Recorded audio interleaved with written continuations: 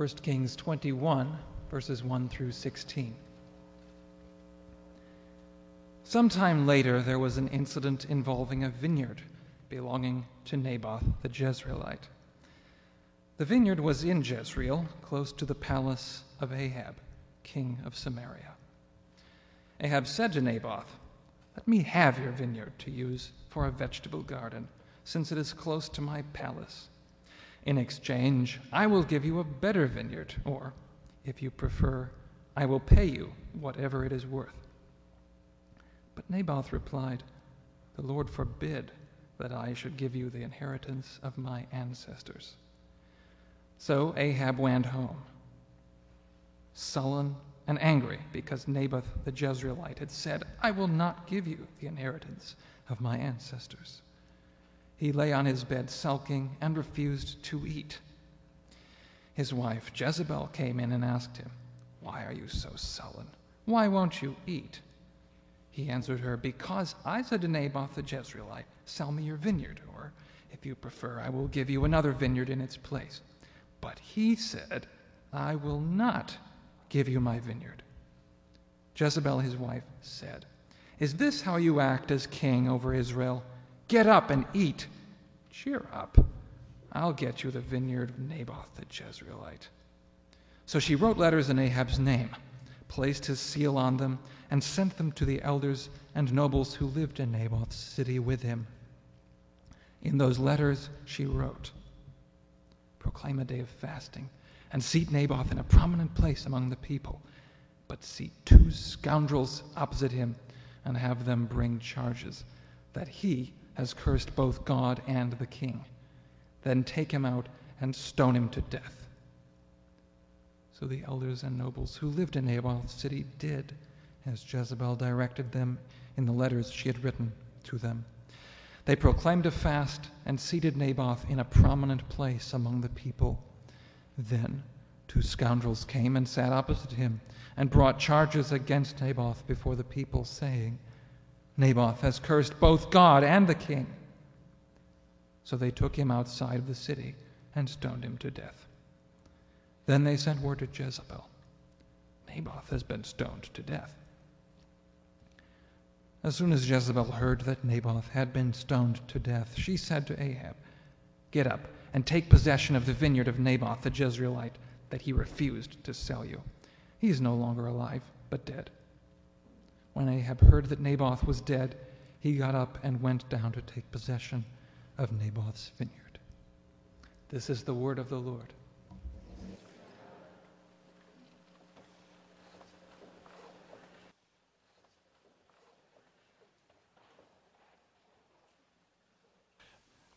Would you pray with me again? Father, we are so grateful for the many gifts that you give us. We are especially grateful for your word that shapes and conforms us. Father, your word confronts some of our modern sensibilities and shakes us and makes us feel uncomfortable, and we thank you for that too, knowing that your word is truth. We thank you also that it does not depend, its power does not depend on those who speak it or preach it or read it, but on your Spirit. And we know that he is here active among us. We pray that he would be doing his work in our hearts even this morning. In Jesus' precious name, amen. As a parent, it seems like there is this endless list of things that we need to teach our kids. Maybe we need to teach them those kind of everyday, ordinary things like how to brush their teeth properly. We need to teach them those important life lessons about how to respect their elders. We need to teach them those absolutely vital things for life, like how to light firecrackers without blowing off their hands. You know, there's this long list of things that we need to be teaching our children. Thankfully, there's some things that our kids know intuitively. For example, I don't think I ever had to teach my kids the word fair, or about fairness or unfair. It was probably the 4th word they learned. Mommy, Daddy, no, fair, right? And we're just born with this sense of justice, of fair play. We can identify from a very early age when something is unfair. If you doubt me on that, I dare you. Next Sunday, go into the 2-year-old room, bring cupcakes with you, but only enough for half the class. Before you do that, let me know. I'll have the paramedics standing by because you are going to lose a limb. I mean, it's going to be ugly. That sense of fairness that we have. I love what N.T. Wright, an author, says about that. He says it's an echo of God's voice. We're created in the image of God, and that sense of justice that we have is His thumbprint on us. He is a just God, and because we're in His image, we have this echo that reverberates through us. We want justice also. That word fair is so common in our house. We probably hear it like 80 times a day, usually having to do with, the amount of food one kid gets. It's not fair. He got more Doritos than I did. Or it's not fair. He gets to stay up later than I do. It's so common, I've found the perfect way of dealing with it. When one of my kids is complaining that it's not fair, their brother got a bigger brownie than they did, I'm just honest.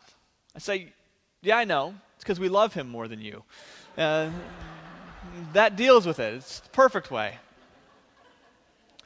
But when we're actually trying to be good parents, we have a conversation about, life isn't always fair. We try our best, but sometimes we don't have all the facts. Or sometimes the facts are right there before us, but we don't know the wise choice. We don't know what's equitable in this given situation. We have this sense of justice, of right and wrong, of fair. But it's frustrating in this world, isn't it? Because life isn't always fair. And justice isn't always served. Sometimes justice is denied or perverted or twisted, and it's frustrating. I mean, it can be over trivial things like, my kid didn't make the all-star team because the coach picked their kid instead. But it can be about really profound things. About being denied educational opportunities because of the color of your skin. Or doing the same amount of work but not getting fair pay because of your gender. Or being fired because your boss threw you under the bus rather than taking the responsibility for his own failures. Not fair. But unfortunately, in this broken world, those stories are a part of life. This story that we just had read to us isn't a pleasant story in the Bible, but it is a story that reminds us that God is a God of justice, a God who cares about justice. And as His people, His concern ought to be our concern also. The story, as we continue beyond what was read, is also a reminder that God is the final arbiter of justice. He will establish justice. And so it's a call to live with that confidence. The narrative that was read starts seemingly with a pretty innocent request, doesn't it? Ahab comes to Naboth and says, "You have a vineyard. It's next to my palace. I want it. I'll trade you. I'll give you a better vineyard. Or if you don't want another vineyard, you're tired of working grapes or whatever, I'll pay you for it." Seemingly innocent request. But as you look at the details, you realize it's not so innocent. The text says that Ahab is the king of Samaria. Well, Ahab is actually the king of all of Israel.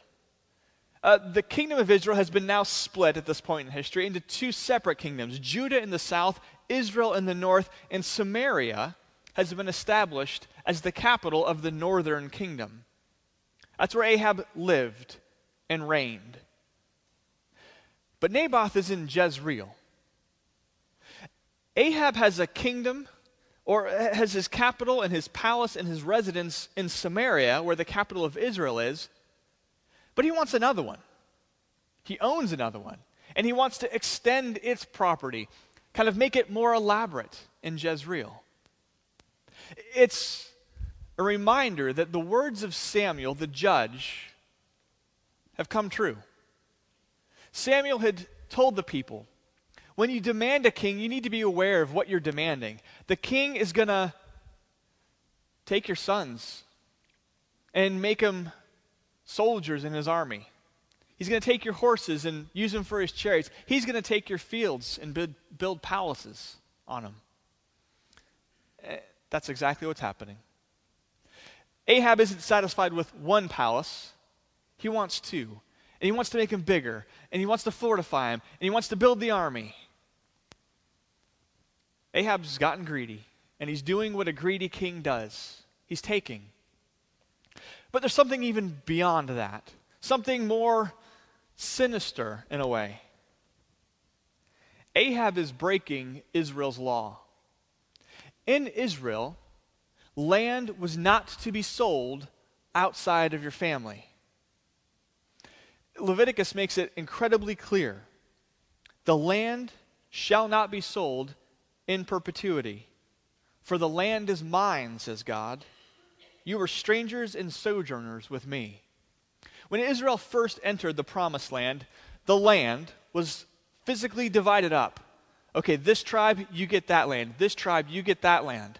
And then within those divisions, the clans got their division. And then family units got their division. And the land was never supposed to pass from one family to another. It was God's way of protecting every Israelite in that society, of making sure that it was a society where the rich didn't just keep getting richer and the poor just keep getting poorer. If land had to be sold because of a debt, it was supposed to be sold to a family member. And if that wasn't possible, there was someone called a kinsman redeemer who would come in and buy the land for the family. And if under those rare, bizarre circumstances, land had to be sold outside the family, there was kind of a societal reset button called the Year of Jubilee. Every 7 cycles of 7 years, or every 49 or 50 years, the Year of Jubilee would come. And debts were canceled, slaves would be set free, and land would revert back to its initial ownership. It was a way of God saying to the people of Israel, you're not supposed to be like other societies that oppress the poor, that push them down even further and get rich at their expense. It was a way of maintaining equity and justice. But Ahab was rejecting this kind of alternate society, in essence rejecting the law of God and the very reason Israel existed, to be a light to the nations, to draw them to worship of God because they were such a unique place, a unique people. Naboth replies to Ahab's offer, and he says, "The Lord forbid that I sell the land of my fathers or my ancestors." At first reading, that sounds just kind of like an exclamation, doesn't it? Heaven forbid I do it.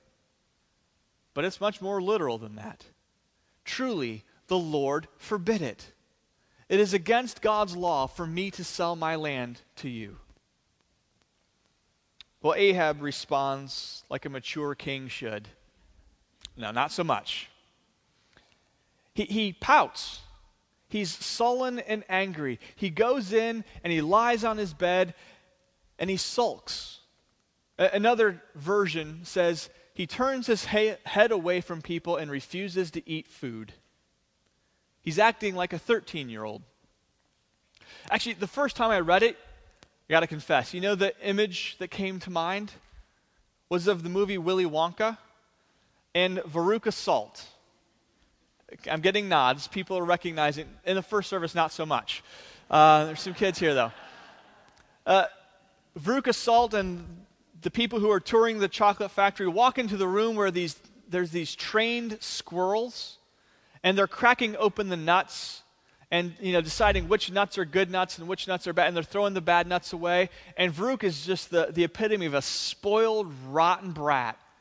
And she says, "Daddy, I want a squirrel." And Daddy says, "Veruca, darling, you have many marvelous pets at home.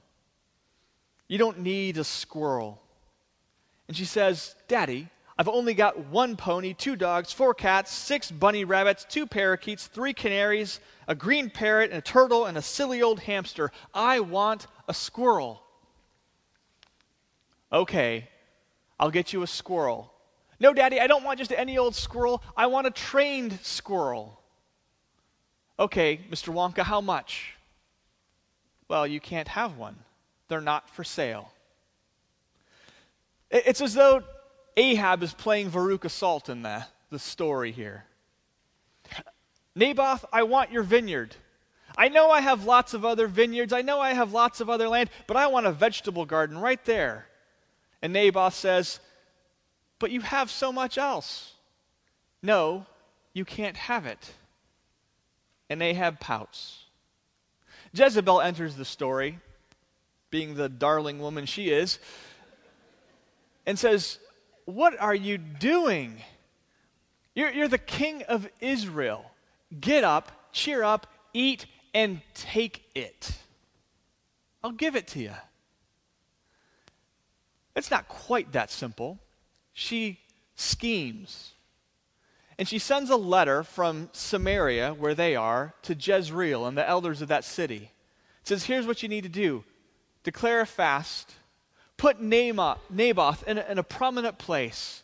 And put 2 scoundrels or 2 worthless men next to him. And have them bring a false charge, saying that Naboth has blasphemed God and cursed the king. And then stone him. And the elders of the city are complicit. And they do it. And Naboth is murdered. I mean, think about all the ways that justice has been corrupted in this situation. There's been theft. The whole justice system has been turned on its head because of false witnesses. There's been lying. There was certainly coveting. There's stealing. And there's murder. When Naboth is stoned to death, Jezebel goes into Ahab's palace and says, come on, he's dead. Let's go take it. Now, if that was the end of the story, you'd think there's no justice in that at all. But it's not the end of the story. God is the final arbiter of justice, and God has seen what happened. He sends his prophet Elijah to Ahab. And you got to know, as soon as Ahab sees Elijah, he's thinking, oh, not again. Elijah says, I have a word from God. He saw the murder. He saw the theft you took. Now, where the dogs licked up Naboth's blood, they're going to lick up your blood too, Ahab. And the dogs of the city, they're going to eat wicked Jezebel. And every male in your household is going to be cut off. Slave and free, your dynasty ends. Your family ends. You've angered God. You've aroused his righteous wrath, and it's not going to go well for you. Ahab is one of Israel's worst kings. Horrible king. He promoted idolatry and the worship of Baals. He put up with Jezebel, and he committed grave injustices. Throughout the prophets, you see these kind of twin things being decried. Idolatry. The prophets say, people of Israel, you're worshiping Baals and Ashtoreths, you're running after foreign gods, and you're committing grave injustices. You're oppressing, you're neglecting the widows, the orphans, the poor. You're perverting justice, you're accepting bribes, and for this my people will be judged. Ahab stands as a pattern for many kings that are going to follow. And it will lead to very bad things for Israel and then later for Judah. The story is a grim story, but it's one that shows us something important about the character, the nature of God. First, it shows us that God is a God of justice. a God that is concerned with justice, and it reminds us, it calls us to share in that concern. From Israel's beginnings, God showed his concern for justice by handing down laws that were just, that were equitable. And he also ensured a process through which these laws would be enforced. There was just process that ensured that justice wouldn't be delayed endlessly, that justice would be accessible to even the poor. God was very concerned that his nation, his people, would be kind of an alternate society that would be based on equity, fairness, justice. In many ways, the church parallels Israel. We too are supposed to be that alternate society where God's concerns become ours, where God's concern for justice is reflected in us. I think there's at least two venues in which that concern for justice ought to play out. First, it's within these walls. Within the walls of the church, things that divide people, things that separate people, are abolished. There's no slave or free, Jew or Gentile, male or female. There's equity. There's no rich or poor. James just goes to town on the church, doesn't he, in his letter? Saying, how dare you favor the rich? How dare you give them the places of honor and the best seats in the church? There should be no favoritism in the church. There's another example from early in the church. When the church would gather, they would celebrate communion. And it was a large feast. It became known as the love feast. But there was a problem. The rich people in the church, those who were wealthy, could come to those gatherings early in the day, while those who were more of the working class would be out working in the fields or in the shops or in their businesses till much later.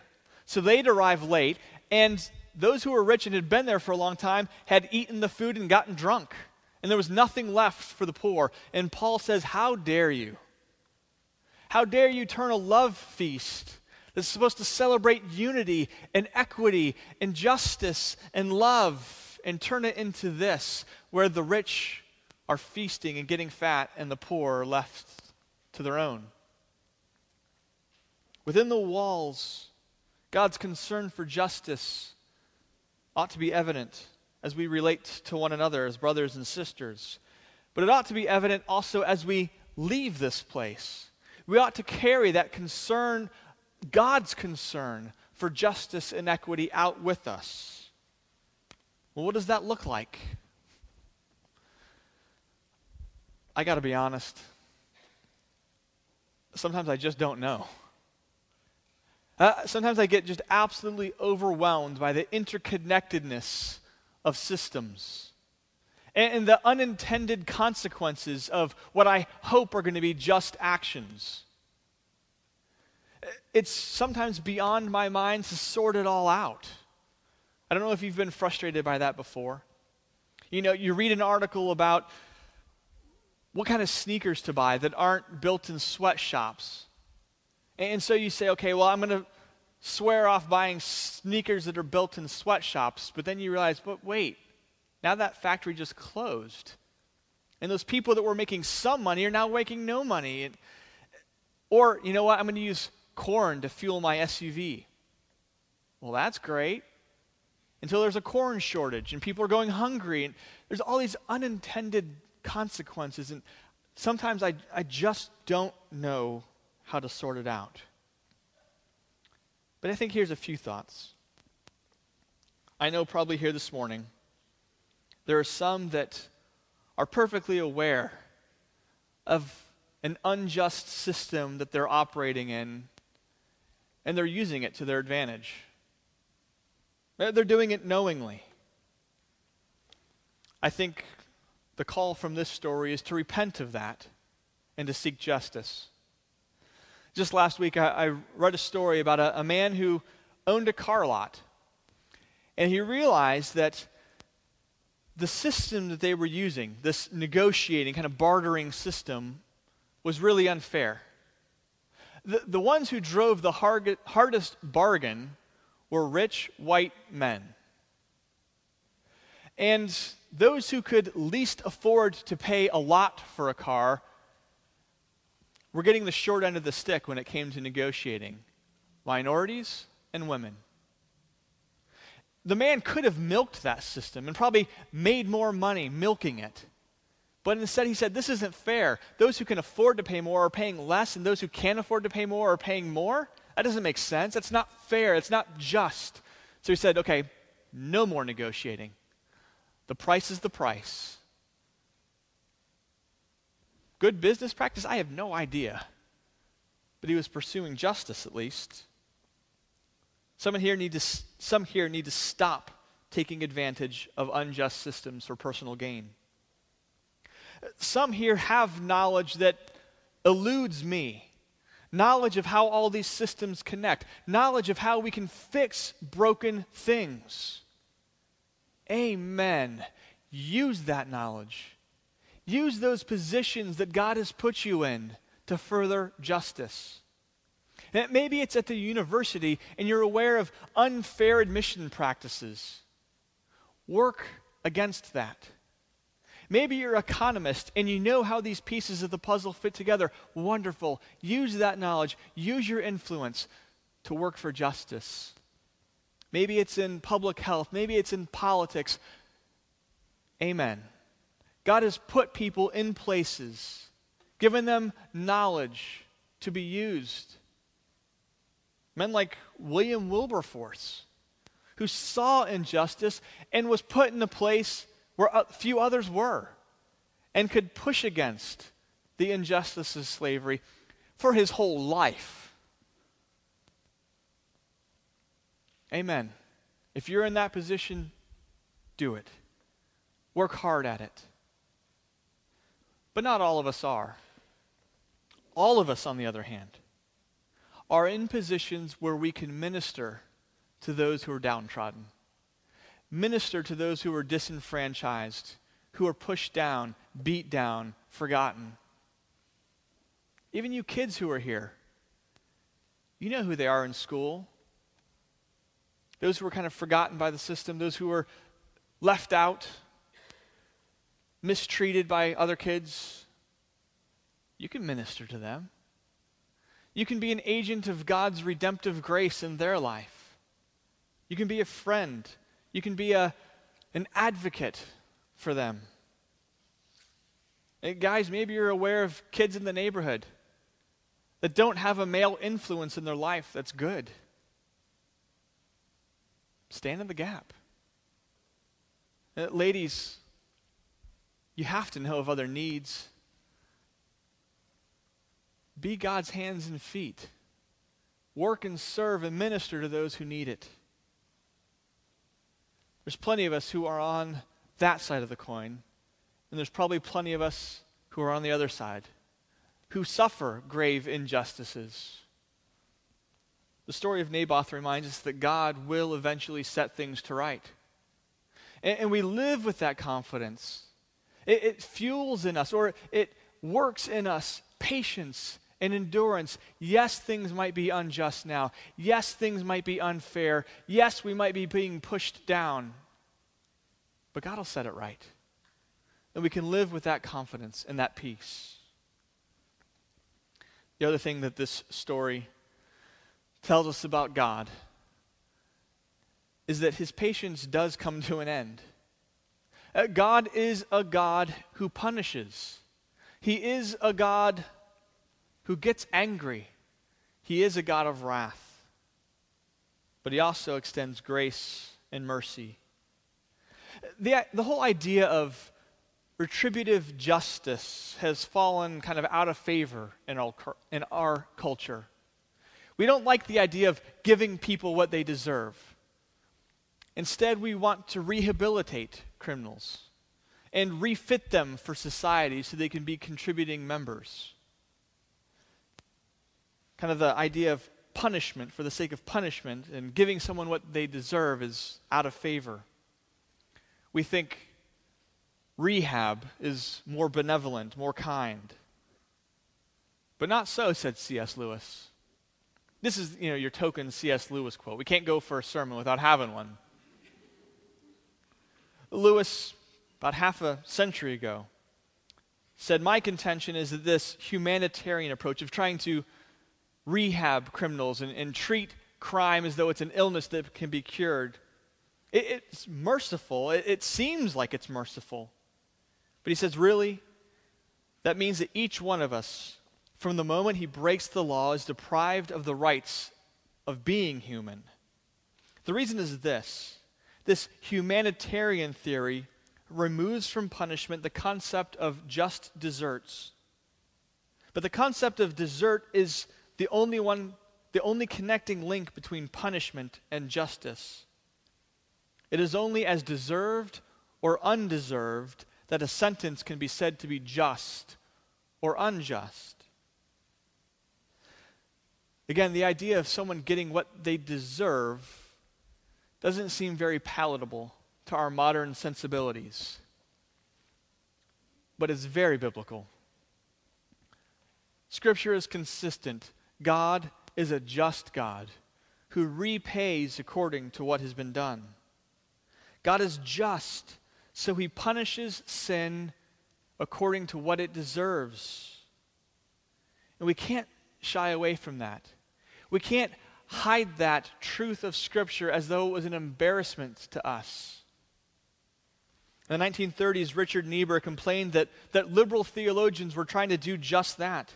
He said they preach a God without wrath, who brought men without sin into a kingdom without judgment through the ministration of a Christ without a cross. And while it seems more palatable maybe, you lose too much. You can't make sense of salvation without punishment. You can't make sense of the cross without wrath and punishment. What is salvation anyway? Yes, we've been saved from sin, we've been saved from death, but more importantly, we've been saved from the wrath of a holy God. And what of the cross? How do we explain the cross apart from punishment? There's lots of ideas of what the cross accomplishes, and they help us in part, but if you remove punishment from the cross, it makes no sense. The cross is a wonderful example of the love of God. But is it love without justice? If you take punishment out of the equation, it is. Yes, the cross ransoms us from the kingdom of darkness and brings us into the kingdom of light. But is the king still angry because of our sin? If sin hasn't been punished, then yes, he is. And yes, on the cross, Christ won the final decisive victory against Satan and against darkness. But what about my sin and what I deserve? See, on the cross, Christ stepped into our place and absorbed the punishment of God on our behalf. Sin is punished. And Christ took my punishment. Christ took your punishment. I know thinking about God's punishment and the wrath of God is uncomfortable, especially as we sit here and we know we're sinners.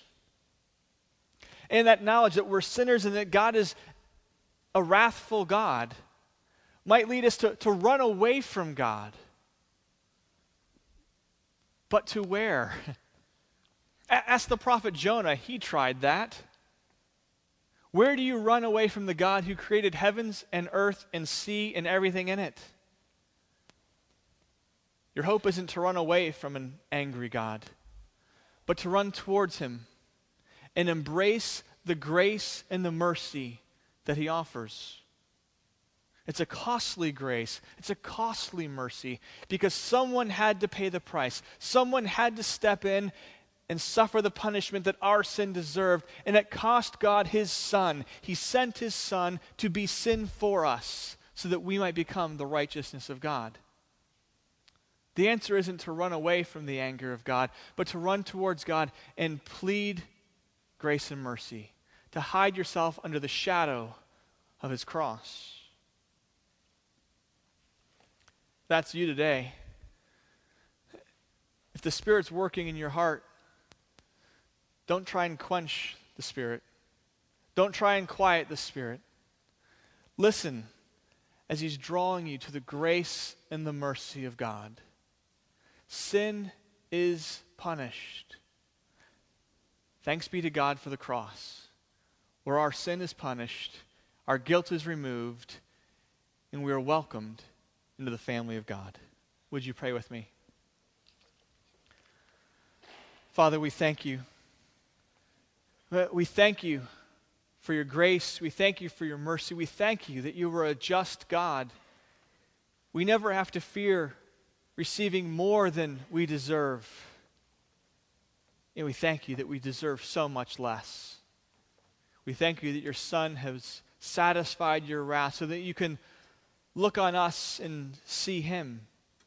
You look on us and see pardoned sinners, sons and daughters, cleansed of unrighteousness. Father, we pray that your grace would continue to shape us, even as we approach your table. As we approach this feast that feeds our souls, we pray that you would remind us again that we are loved by you, into the depths of that love. We thank you in Jesus' precious name. Amen.